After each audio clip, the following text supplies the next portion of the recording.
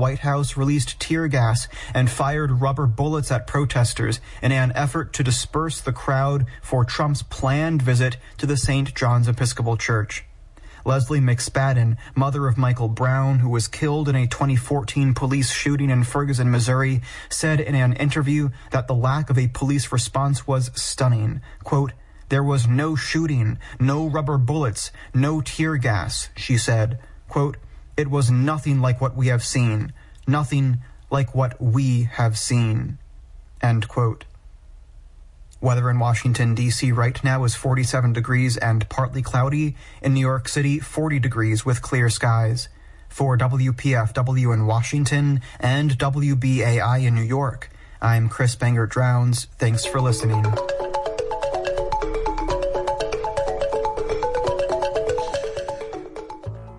This is WBAI New York 99.5 FM and WBAI.org online. You heard a special from Sunsara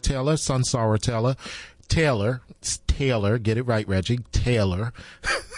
And she is the host of We Only Want the World. She's usually on Tuesdays at 7 p.m., and that's a joint production between WBAI and WPFW in Washington, D.C.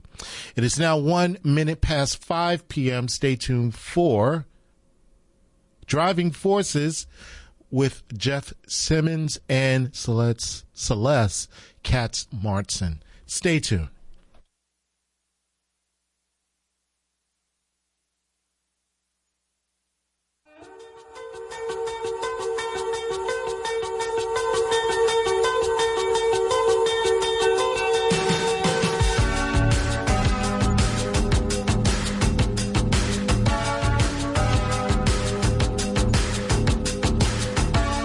Welcome back to WBAI New York 99.5 FM and streaming live at WBAI.org. This is Driving Forces, a weekly show that delves into the issues dominating discussion in our city, our state, and our country. I'm Celeste Katz-Marston, here with my co-host, Jeff Simmons. Hi, Jeff. Hey, Celeste. I'm sure, like you, I have been following the latest news out of D.C. today. I'm just appalled. I'm sure many of our listeners stayed up late like you watching the aftermath and the coverage overnight. Absolutely. I stayed up actually until the very end of the Electoral College proceedings. Just wanted to make sure that all got squared away after a very, very tough, very distressing, certainly, day in the nation's capital. But we do have officially now new president-elect Joe Biden, and we'll be talking about what happened in Washington in a little bit. But today's program, and we're going to jump right in. We have a lot to cover. We always want to continue to focus on what's going on in New York. And certainly the coronavirus pandemic is not going away. We have more than 357,000 people in New York have already died, more than 21 million cases of COVID-19 in the United States as of now. One of the things we're going to be focusing on today is the response to the virus and how it continues to impact people, including those who are currently incarcerated, and what's being done about vaccines in prisons. So more broadly, last year we did a special project to focus on how coronavirus affected us as New Yorkers. Starting this week, Jeff and I are going to start revisiting some of the people we spoke to for that series. That was called New York in Crisis, WBAI's Coronavirus Diary. And the first person who spoke to BAI for that series was New York City Council member Danny Drum of Queens. And he told us about what he witnessed as the pandemic took hold of New York, and also about some of the people close to him that he lost. So right now, we're going to take a listen back to that episode of New York in Crisis.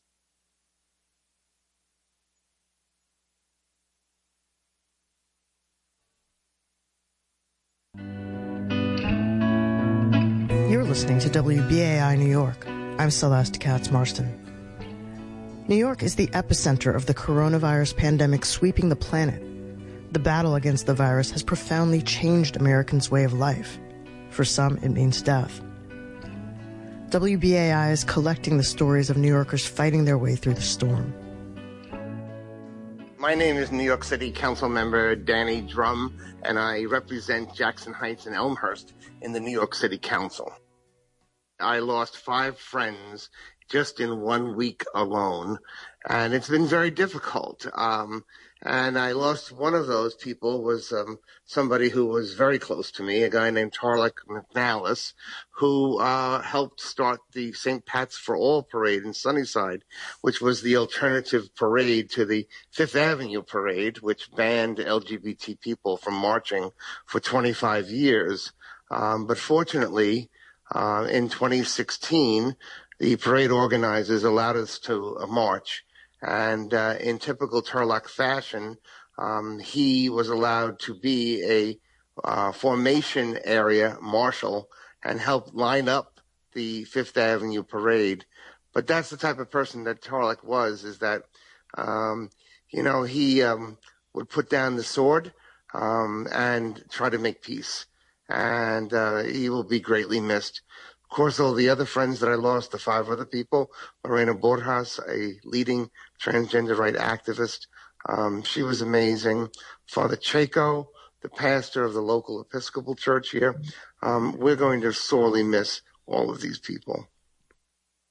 It's very difficult for me. I love Jackson Heights and Elmhurst. I came out when I was 17 years old. And the first neighborhood that I knew that had a large LGBT population was Jackson Heights. And now I have the honor of serving as the council member for this area. And so I've always loved Jackson Heights because they accepted me as who I am. And I take my responsibility as a council member very seriously. But as lucky as I am to serve the community, it is hard sometimes. When I realized that it was 5 people that I lost within just, not even a week, I broke down a little bit because it's also a very personal thing. I've been over to Elmhurst Hospital and I've seen people being pulled in, carried in, lined up outside of Elmhurst Hospital, not being able to get the services and help that they need. And that's very emotional and very draining as well. But these losses are more personal in that sense. So, it's been difficult, but I'm honored to be able to represent my community. We are the epicenter of the virus in the United States of America and probably the world. But this is going to spread. People need to take that very, very seriously. We don't know exactly how my friends got the virus. Just take it seriously. Please take it seriously. This virus does not discriminate. It's a killer, and it's very tragic when it happens. In some ways, there's a silver lining in everything, and in some ways, this has really brought out the good in people. This community is the most caring, the most tolerant, and the most loving community I've ever found, and I get all types of good messages and tweets and phone calls, emails just encouraging me to continue on and to hang in there. Sometimes when you're an elected official, it can be quite lonely. You only hear the complaints. But the good side of what's happened now is that I'm also getting a lot of compliments. So I'm grateful for that. Danny Drum represents Queens in the New York City Council. Stay tuned to WBAI for more installments of New York in Crisis, our coronavirus diaries, and for the latest news and updates on COVID-19.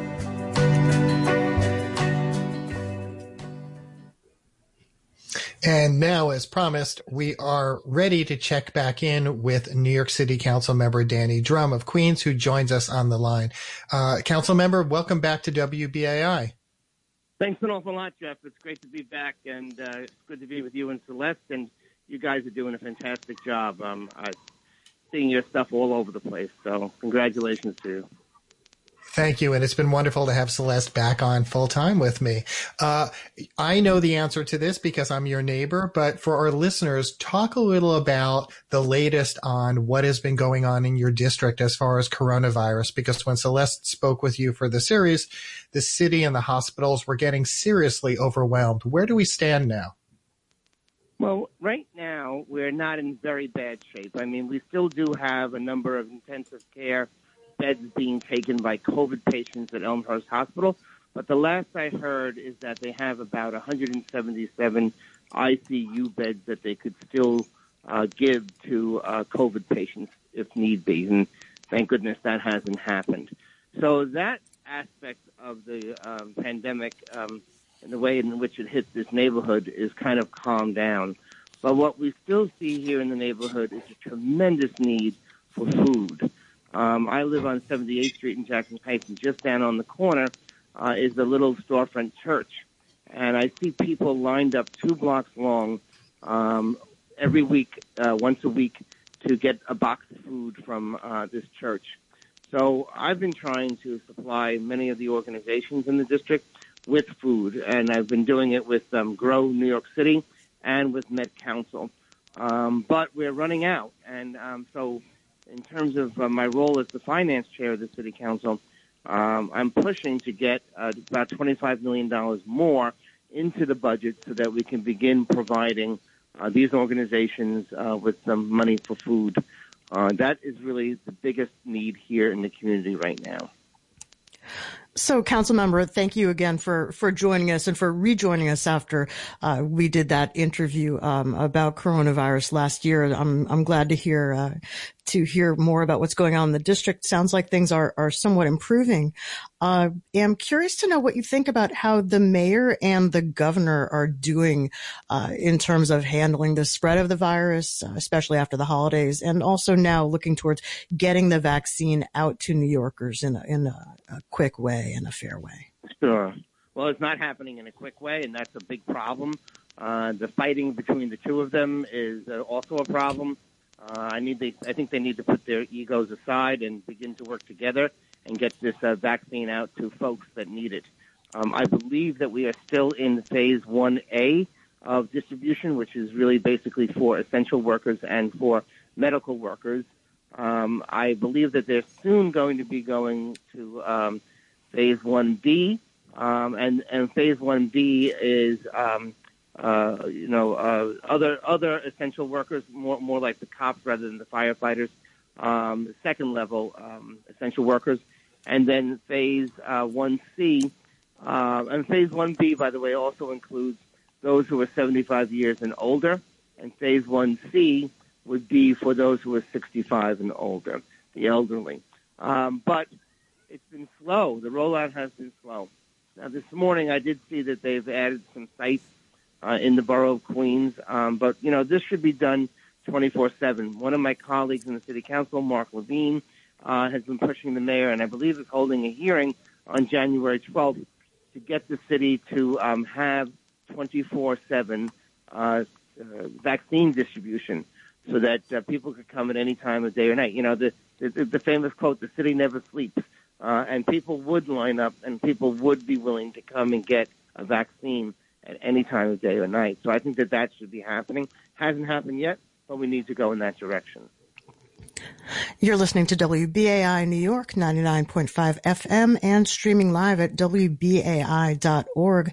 I'm Celeste Katz Marston here with Jeff Simmons, and we're talking about coronavirus in New York, the vaccine effort, and what's being done to stop the spread of the virus. Our guest right now, City Council Member Danny Dromm. And Council Member, just to stay on that point for a minute, we have been talking about the vaccine on the program, actually specifically about some people who are not interested in getting the vaccine, who are skeptical of the vaccine, suspicious of it. We had Hazel Dukes from the NAACP New York State chapter last program. But, what are your thoughts on people who, even if they can get access to the vaccine, say that they're afraid to get it? They don't trust it. Yeah, I've heard that, and it's pretty large within the African-American community, especially. That sentiment. I think that, and it's understandable. I mean, African-American people have been used in experiments, medical experiments, throughout the course of the United States history. And so the lack of trust for medical experts is waning. It's just, it's hard to get through sometimes to those communities. I saw people like Gayle King and others, African-American leaders, urging people, though, to get the vaccine. One of the things that I hear often as well, I have a friend who's in prison in upstate New York, and he tells me that an awful lot of and they're mostly all brown and black incarcerated folks is that many of them would refuse the vaccine if they were to get it. So if they were to be offered it. So I think we have to do a public relations piece on it. We have to assure people that it's safe. We have to assure people that, none of the conspiracy theories that are around it. I've heard as far out as people saying they'll put a chip in and they'll be able to trace where you're going, your whereabouts, but none of that is true. And this vaccine is, something that will help not just the individual who gets it, but society in general from preventing the spread of the disease to others. So I intend to get it as soon as I possibly can, but I won't jump the line. But as soon as I can, I'm going to get the vaccine. And council member, you touched on this just a few moments ago. So we had wanted to talk about some issues involving incarceration, but we have a regular caller here who has brought this up several times as well about what government's role would be in mandating or requiring that people who are in congregate settings, such as prisons, should they be required to get vaccinated, and how do we balance that against a person's right to decide not to get vaccinated? Where do you stand on this? Thank you for that question. And I think the key word is required. I'm of the opinion that nobody should be required, quote unquote, to get it. I think that, people should talk it through with their healthcare professionals and with family members and their loved ones about the benefits of getting the vaccine. And there may be a tough time convincing folks about that.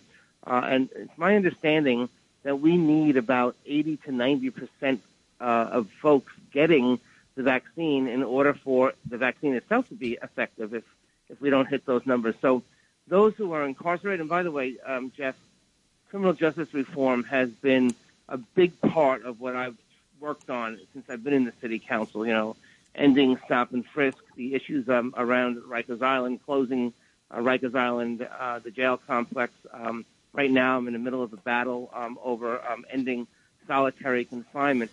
But I know, and as I told you, my friend up in Riverview says that many folks would refuse it. So we need to work with those folks. We need to get them to understand why it's important to do it and what the benefits would be to them, and hopefully be able to get them vaccinated. I just don't want to say required at this point. Councilmember jumped slightly off the vaccine, but since you did just bring it up, we have a few minutes here. I just wanted to check in with you on specifically that issue you've been working on about ending the use of solitary confinement in New York City jails. Can you just give us a thumbnail on where that stands right now? Is that going to happen? So, yes, my piece of legislation was heard in the Criminal Justice Committee headed by Councilmember Keith Powers. In the middle of December. We had numerous people come in and give testimony. So we're going to take the testimony that was given and look at the legislation and many of the suggestions that were made. I know many of the advocates for incarcerated individuals, have said that they want to make sure that there are no loopholes because the city's Department of Correction is famous for finding loopholes in legislation. I wrote legislation originally just to get reporting on who was actually in solitary confinement. This is going back to, 2014 now. Even that has been problematic to get. Finally, we are getting it, but initially it was difficult to get it. Those are some of the things. There is controversy around how much out of cell time the incarcerated individuals would get. Initially in my legislation, we said that they would get a minimum of 10 hours. The advocates are advocating for 14 hours out of cell time, and that would mean treating them as other incarcerated individuals at Rikers Island are as well. I personally support that. I'm going to fight for that. I think that what we have to remember is that the overwhelming majority of people that are on Rikers Island have not yet been convicted of a crime. And so it's just that they can't afford bail to get out. And so these are the poorest of the poor. Sometimes bail is denied by the judges, but that is not a large percentage of the population. And there are some people who have been sentenced to under a year at Rikers Island as well. But again, that's probably like a very small number of people. I'm not exactly sure of the numbers right now because the whole population at Rikers Island is down from its historical highs. There's been a somewhat of an increase just recently, and possibly related to bail reform. And you know, the New York State Legislature created bail reform about a year ago and then backtracked on it. And now some people who would not have been incarcerated under the original bail reform are now being incarcerated. So that is presenting a whole host of other issues. I'm a person who does not believe that we should be really incarcerating anybody who doesn't necessarily present in a violent way, especially during the COVID crisis, because you're giving them a death sentence. Nobody deserves a death sentence on Rikers Island by exposing them to COVID. So it's a whole complex bunch of issues, many issues that go on around that. But we're going to move forward on this, and it's my objective that by the time I leave the city council next December 31st, we will have effectively ended solitary confinement. Solitary confinement is torture, and it needs to end in New York City. So, council member, we only have a few moments left, but the topic of the day, what's been distracting a lot of us because we're so emotionally affected by what we've witnessed happening in Washington, D.C. this week with the Electoral College proceedings. Can you just give our listeners your impression of what you witnessed and what you make of that when you consider the state of our nation? Sure. You know, yesterday when I first learned about what was going on, I had a Zoom conference scheduled. I told my chief of staff, cancel it because I can't believe what's going on. And I was actually getting feeling sick to my stomach from watching on television what was happening in our nation's capital. I am so glad today that both Senator Schumer and Nancy Pelosi have called on cabinet members and others in the Trump administration to invoke the 25th Amendment to force him or to take him out of office.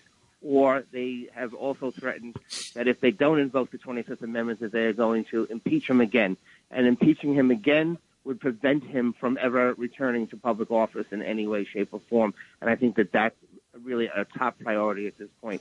But to see this happen in our country it was predictable.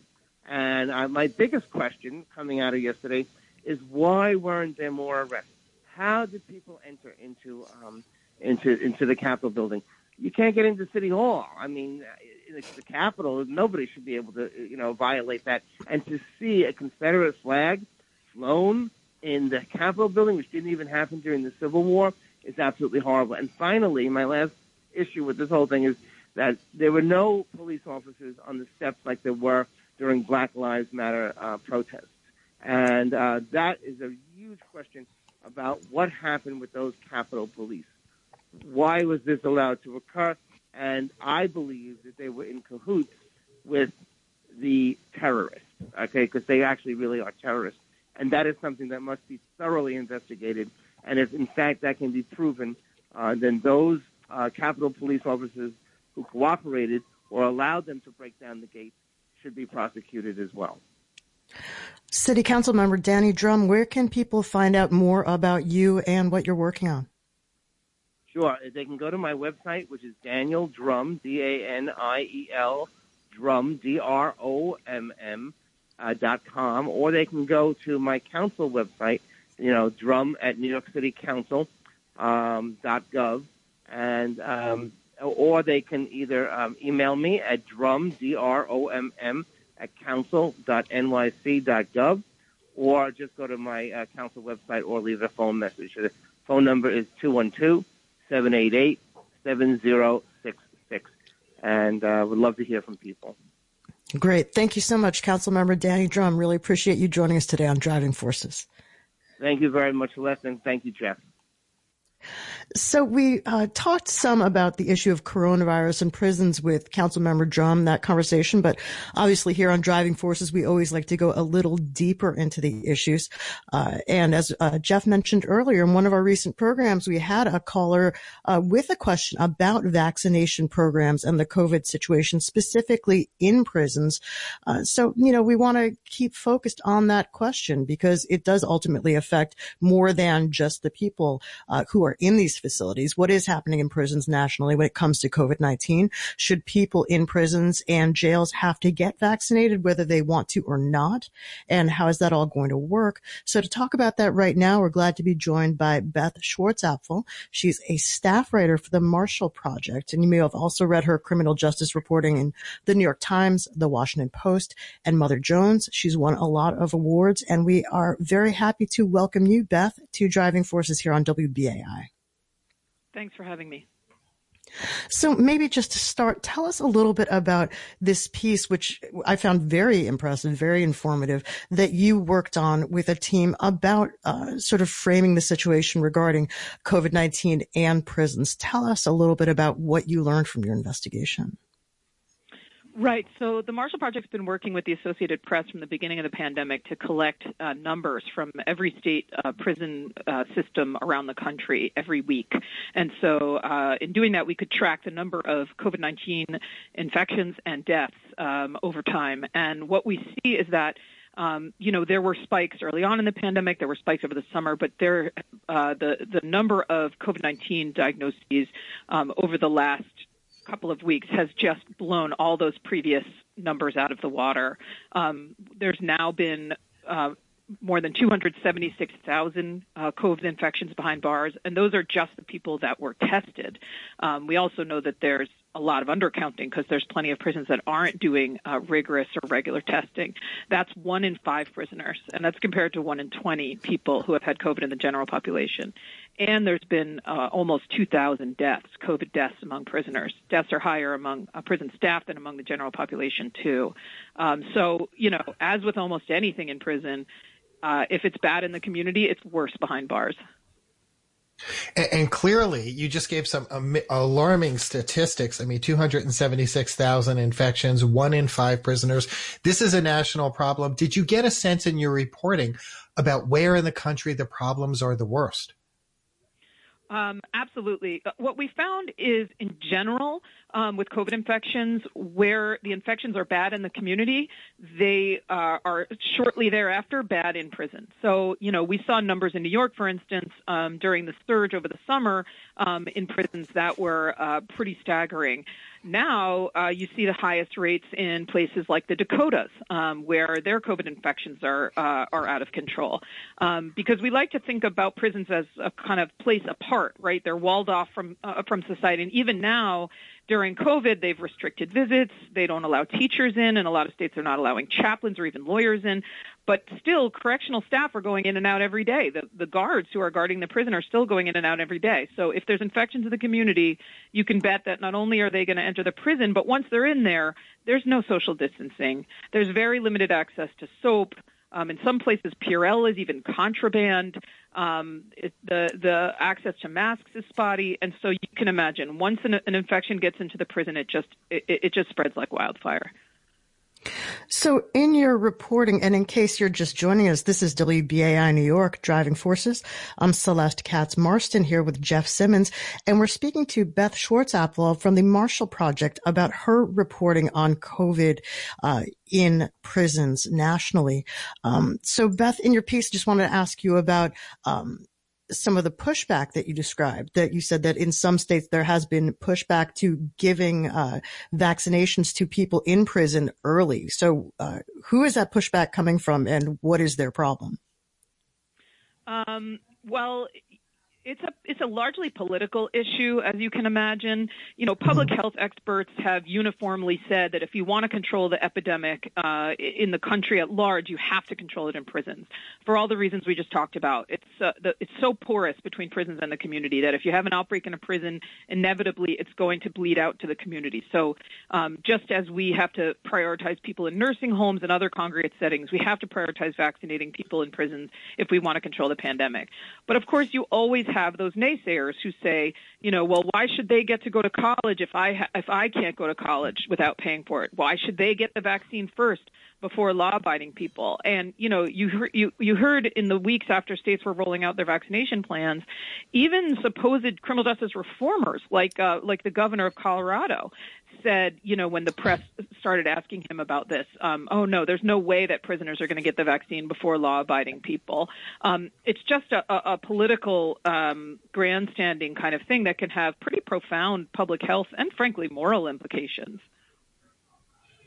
And speaking about sort of some of the morality there, I did want to ask you about this. Jeff and I have covered politics, been around politics for a long time. And so you hear about these high profile or politically connected prisoners getting out early or going into home confinement because of the threat of COVID-19. Maybe they have pre-existing health conditions, or there's a legal argument that their lawyers are able to sort of, wrangle there to get them out. But, how common is that really? And then I guess what BAI listeners would like to know is, what are the chances of an average person being able to take advantage of the threat of COVID-19 to get some sort of waiver, say for a early release or home confinement?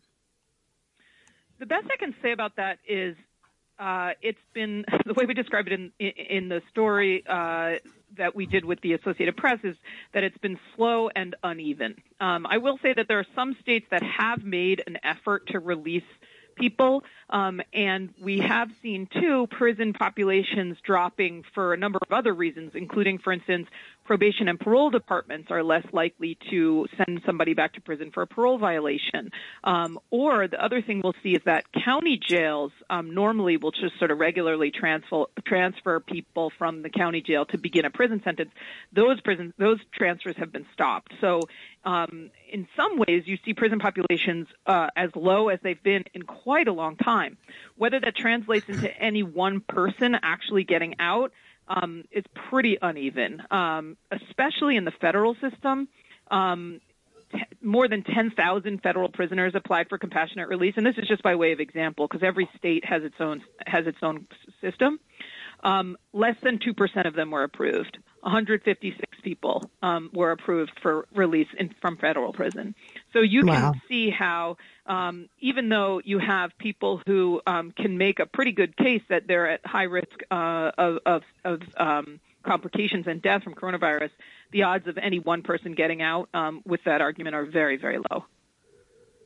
You've been listening to WBAI 99.5 FM and streaming live at WBAI.org. This is Driving Forces, hosted by me, Jeff Simmons, and my co-host, Celeste Katz-Marston. And we're speaking with Beth Schwartzapfel of the Marshall Project.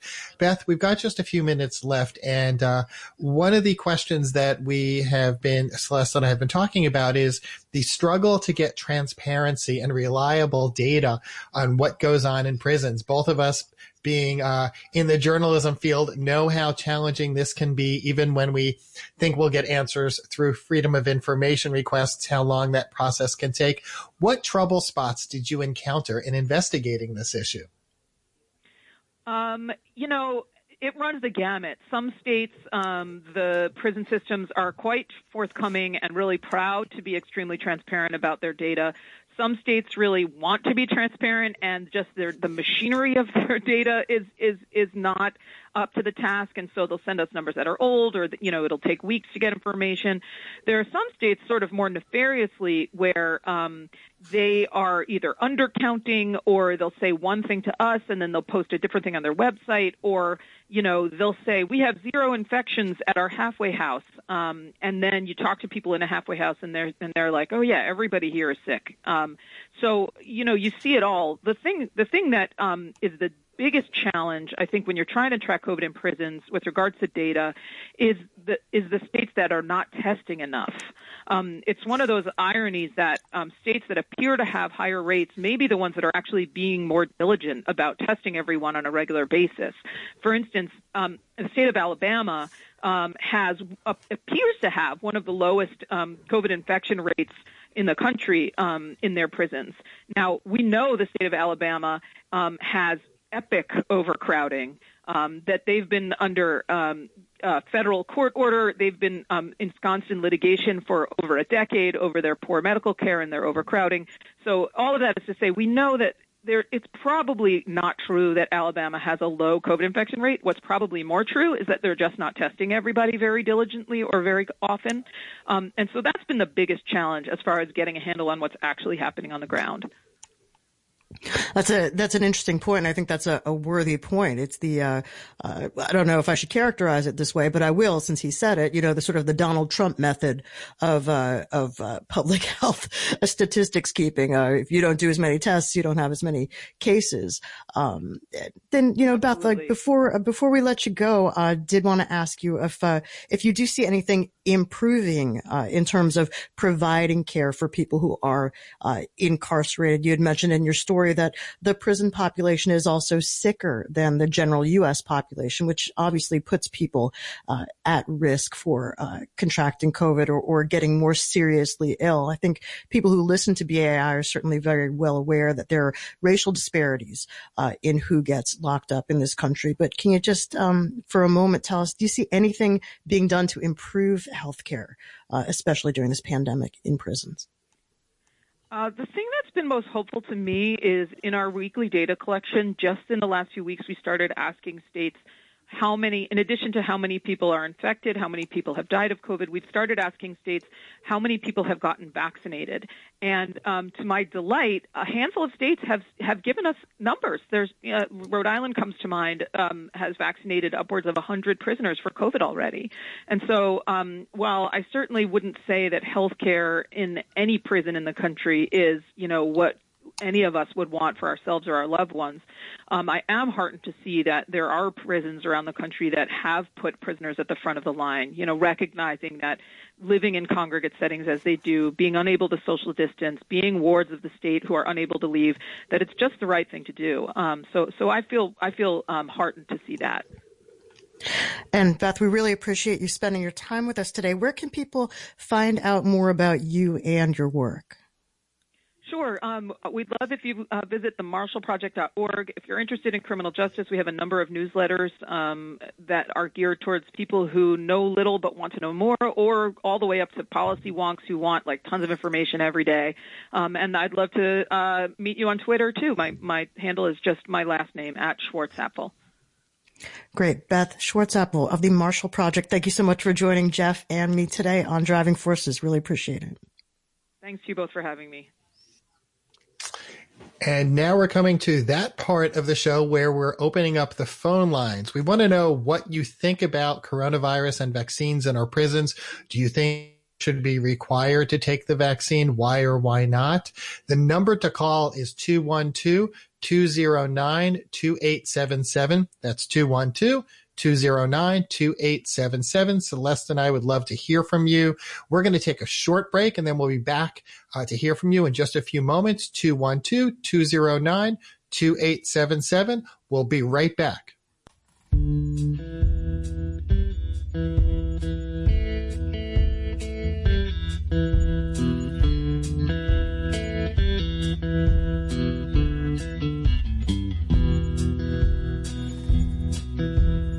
Icy wind burns and scars, rushes in like a fallen star through the narrow space between these bars, looking down on Prison Grove.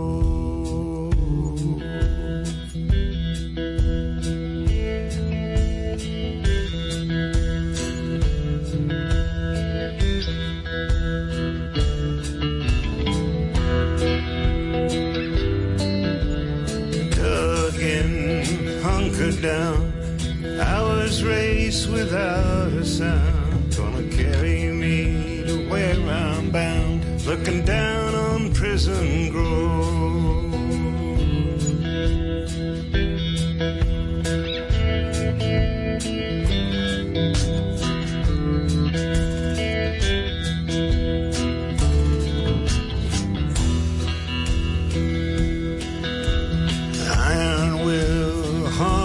Rock, hold me up for the fateful knock when they walk me down in a mortal lock out on Prison Grove. You're listening to WBAI New York, 99.5 FM and streaming live at WBAI.org. I'm Celeste Katz Marston here with Jeff Simmons. This is Driving Forces. We are taking your calls.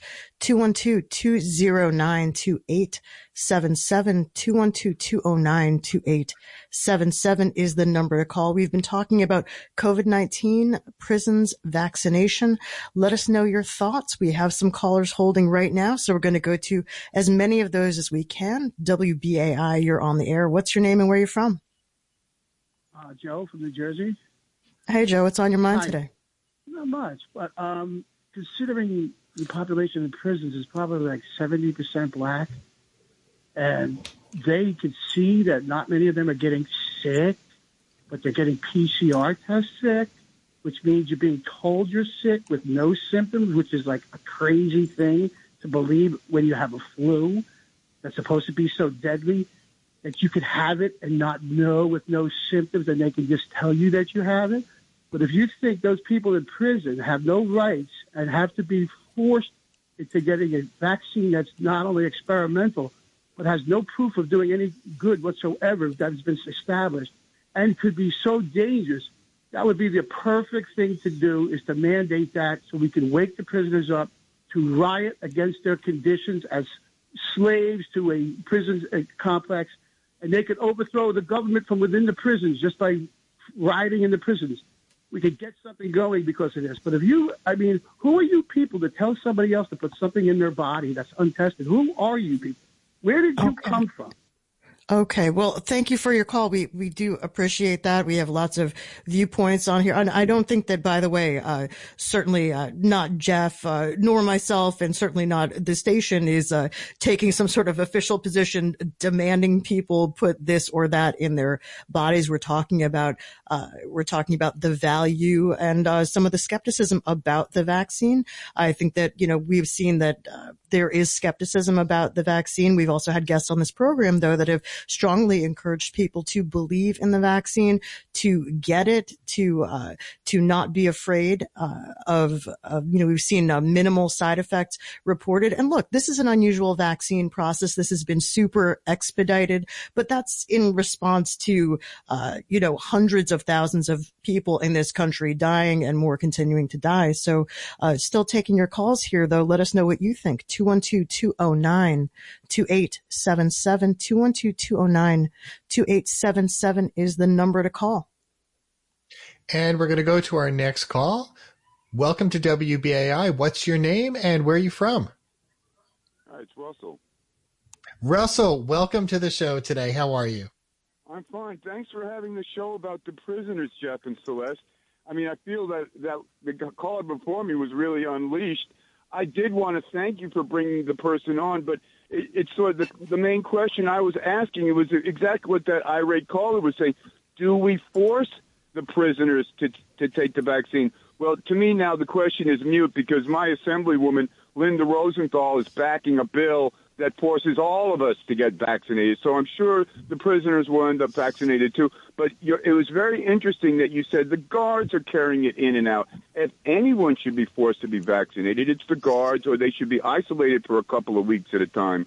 But, of course, I don't think they should be forced to either. But thanks for addressing the issue. I really appreciate it. And my donation is in the mail. Okay. Thank you, Russell, for calling in. Russell is one of our reliable listeners, and we do want to hear from you about what kinds of issues you want to hear about on this program, Driving Forces. Always looking to talk about what's on people's minds and to get experts on the program, people who are knowledgeable and experienced and have thoughts and opinions. Give us a call, 212-209-2877. We're going to continue with your calls. WBAI, you're on the air. What's your name and where are you calling from? Yes, my name is Ricky, and I'm calling from Brighton Beach, Brooklyn. Can you hear me? Yes? Yeah, I can hear you. Beautiful Brighton Beach. What's going on there today? What's on your mind? Oh, it's quite controversial, Brighton Beach. You want to know what's going on here in Brighton Beach? Let's not get distracted with that, and let's get back on to, yes, why don't they just close all prisons? I've always suggested that. In fact, that's number one on my platform. When I run for mayor of New York City, number one, close all prisons. Number two, free shelter for the people. Free shelter. Number 3, free food for the people. Number 4, abolish money. Number 5, less workers, more poets. And number 6, where are the communal farms for the people so they don't have to drop dead and starve and go to prison and in the streets? But let's get back to number 1, close all prisons. Why isn't there a move to close all prisons? Me, personally, myself, I would never put any human being into a prison. Okay. So, well, it's, Jeff, go ahead. I mean, there's a lot to unpack there, and, you start, Jeff. Oh no, what I really was going to say was just given that we are in 2021 and we've got citywide elections, and even our WBAI colleague David Brand just had on a council candidate, former councilman Tony Avella, who said he's against closing Rikers. You know, I feel like the state of our prisons and closing Rikers is going to still be an issue this year in many of the campaigns and moving ahead. So let's go. I know thank you for your call. We've got a few other callers on the line. Let's go to the next one. Welcome to WBAI. What's your name and what's on your mind today? And also, where are you from? Yes, my name is George. I'm calling from Long Island, and I have a few comments to make about the proposal to be able to forcibly detain anybody suspected of having COVID or tested positive COVID in New York State. Super alarming.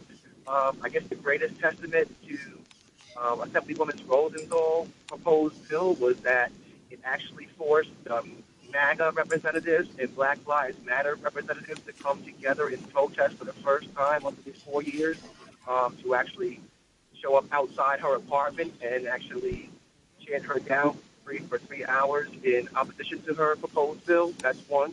And second of all, as far as administering this vaccine to anybody against their will would be just the utmost violation of someone's medical freedom and would definitely violate any type of Nuremberg trials as a result of what happened in Nazi Germany inflicting medical procedures on unwilling participants. So that's one stance. So I believe that religious, medical freedom, and also philosophical objections should be available for anybody who would be facing this vaccine, but also for prisoners.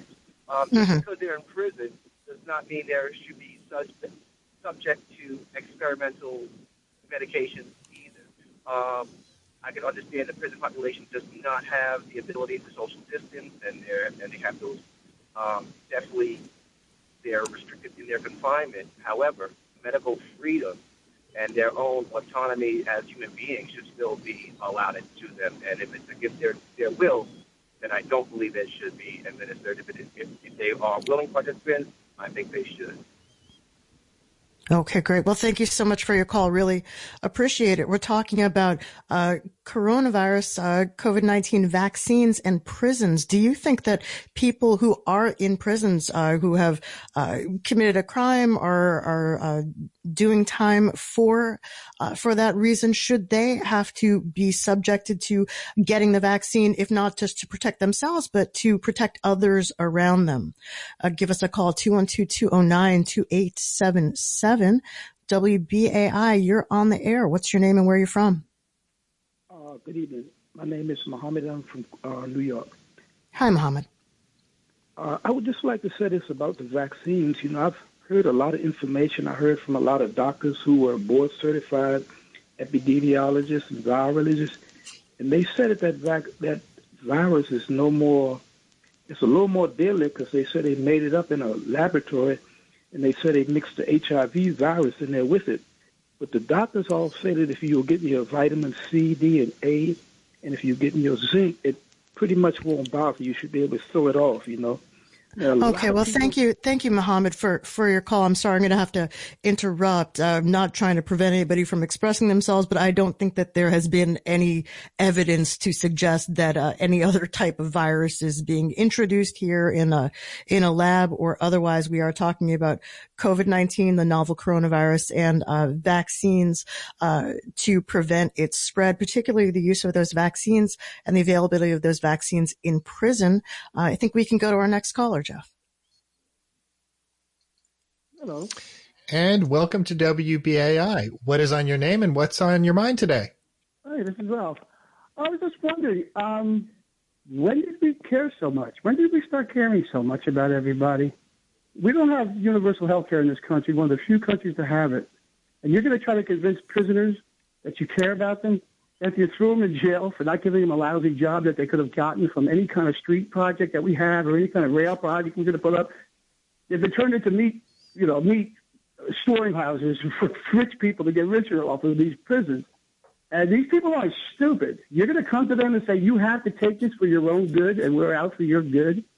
As they're locked down 24 hours a day most of the time in those county jails, treated like garbage over the pettiest of crimes, pot, selling the Lucy, stuff like this. Where are all the millionaires when people are starving on the street? They cared so much. Why doesn't Murphy and Cuomo throw a couple $1 million out and pay for somebody's meals? Pay for somebody's food. What is this all in this together stuff? If they have all that money and everybody's starving to death, no jobs and everything, how do we all in this together? And how do you expect anybody to believe you people that we're in this together? This is a bad pandemic. You don't know anybody who's dying. But when this PCR test is going to tell you you're sick, and then you got to believe us, and then you're going to get thrown in jail because you're in the PCR jail now. Cuomo's coming out with an internment camp for sick people because his PCR told you were sick. Then they throw you in with really sick people and kill you. This is Nazism, dude, and you guys are Nazis. That's what. Okay, well, thank you so much for giving us a call. I know we've only got about 1 minute left. I believe, Reggie, we have one more call we'll take. So let's go to that final call. Welcome to WBAI. What is your name? What's on your mind? We've only got a minute left.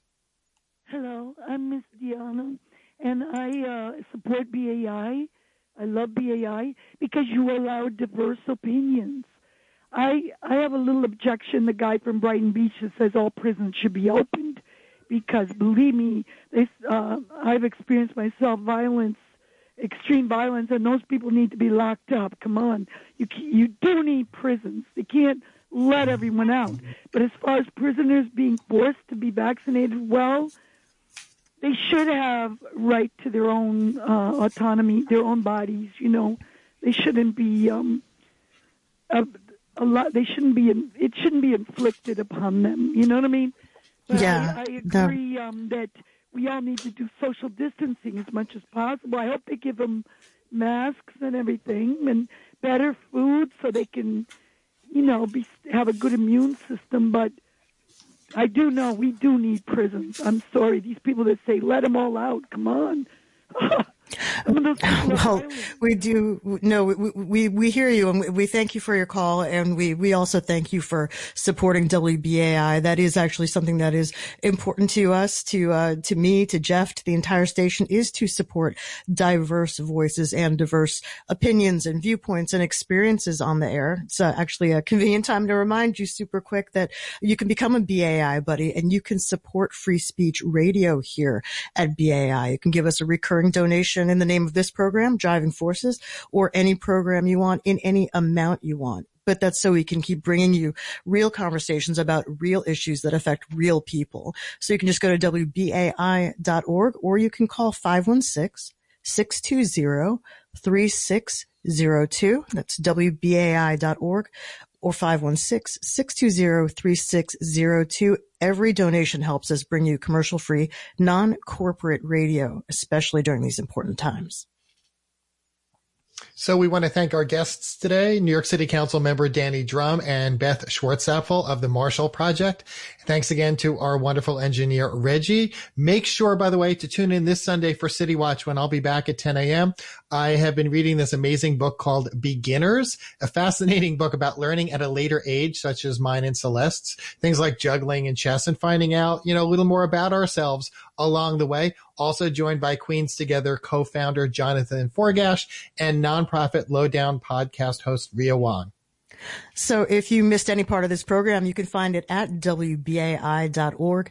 In the archives section, you can also check out Driving Forces on Apple Podcasts, SoundCloud, Stitcher, Twitter, and Facebook. We will be back with more Driving Forces soon. I'm Celeste Katz Marston here with Jeff Simmons on WBAI New York. See you on the radio.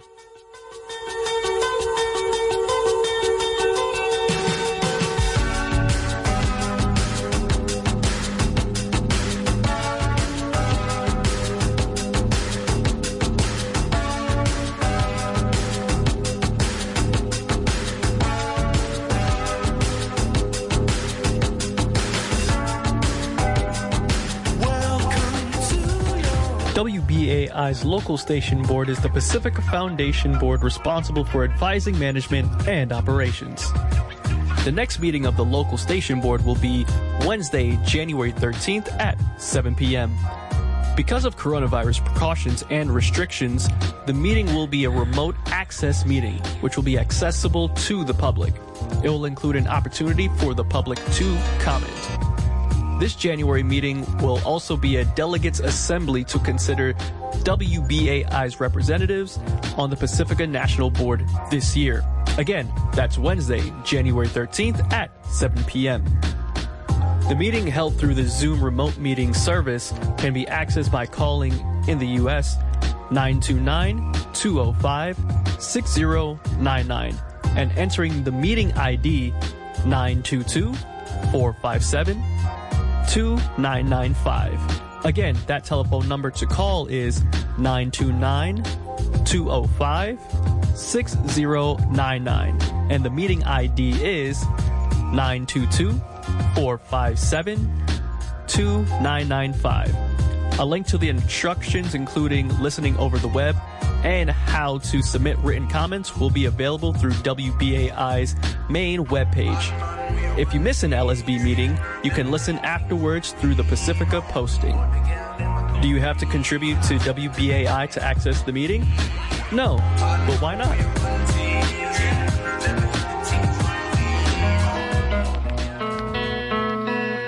I peeked in to say good night.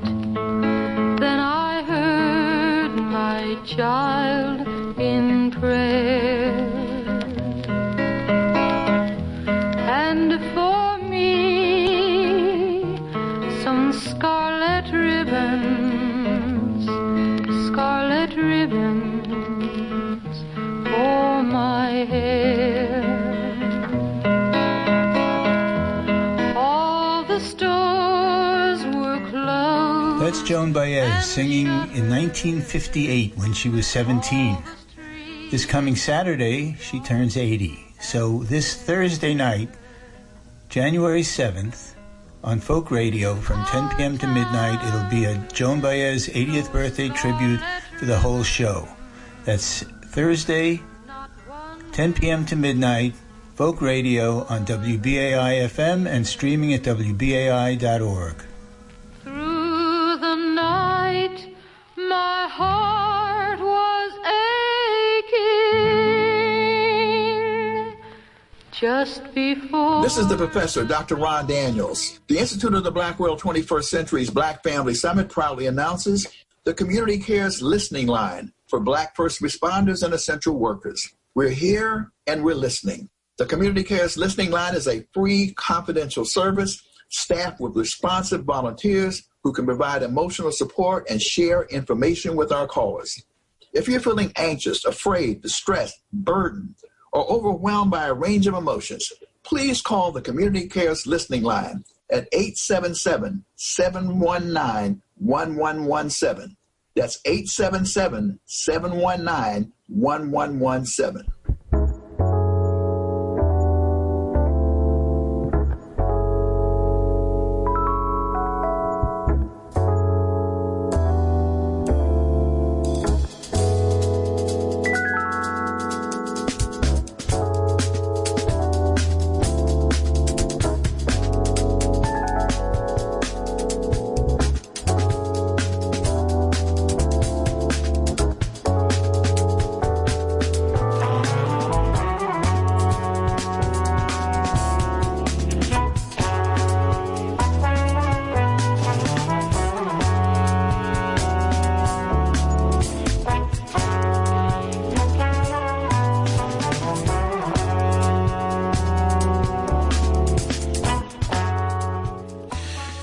And the previous program was Driving Forces with Jeff Simmons and Celeste Katz-Martin.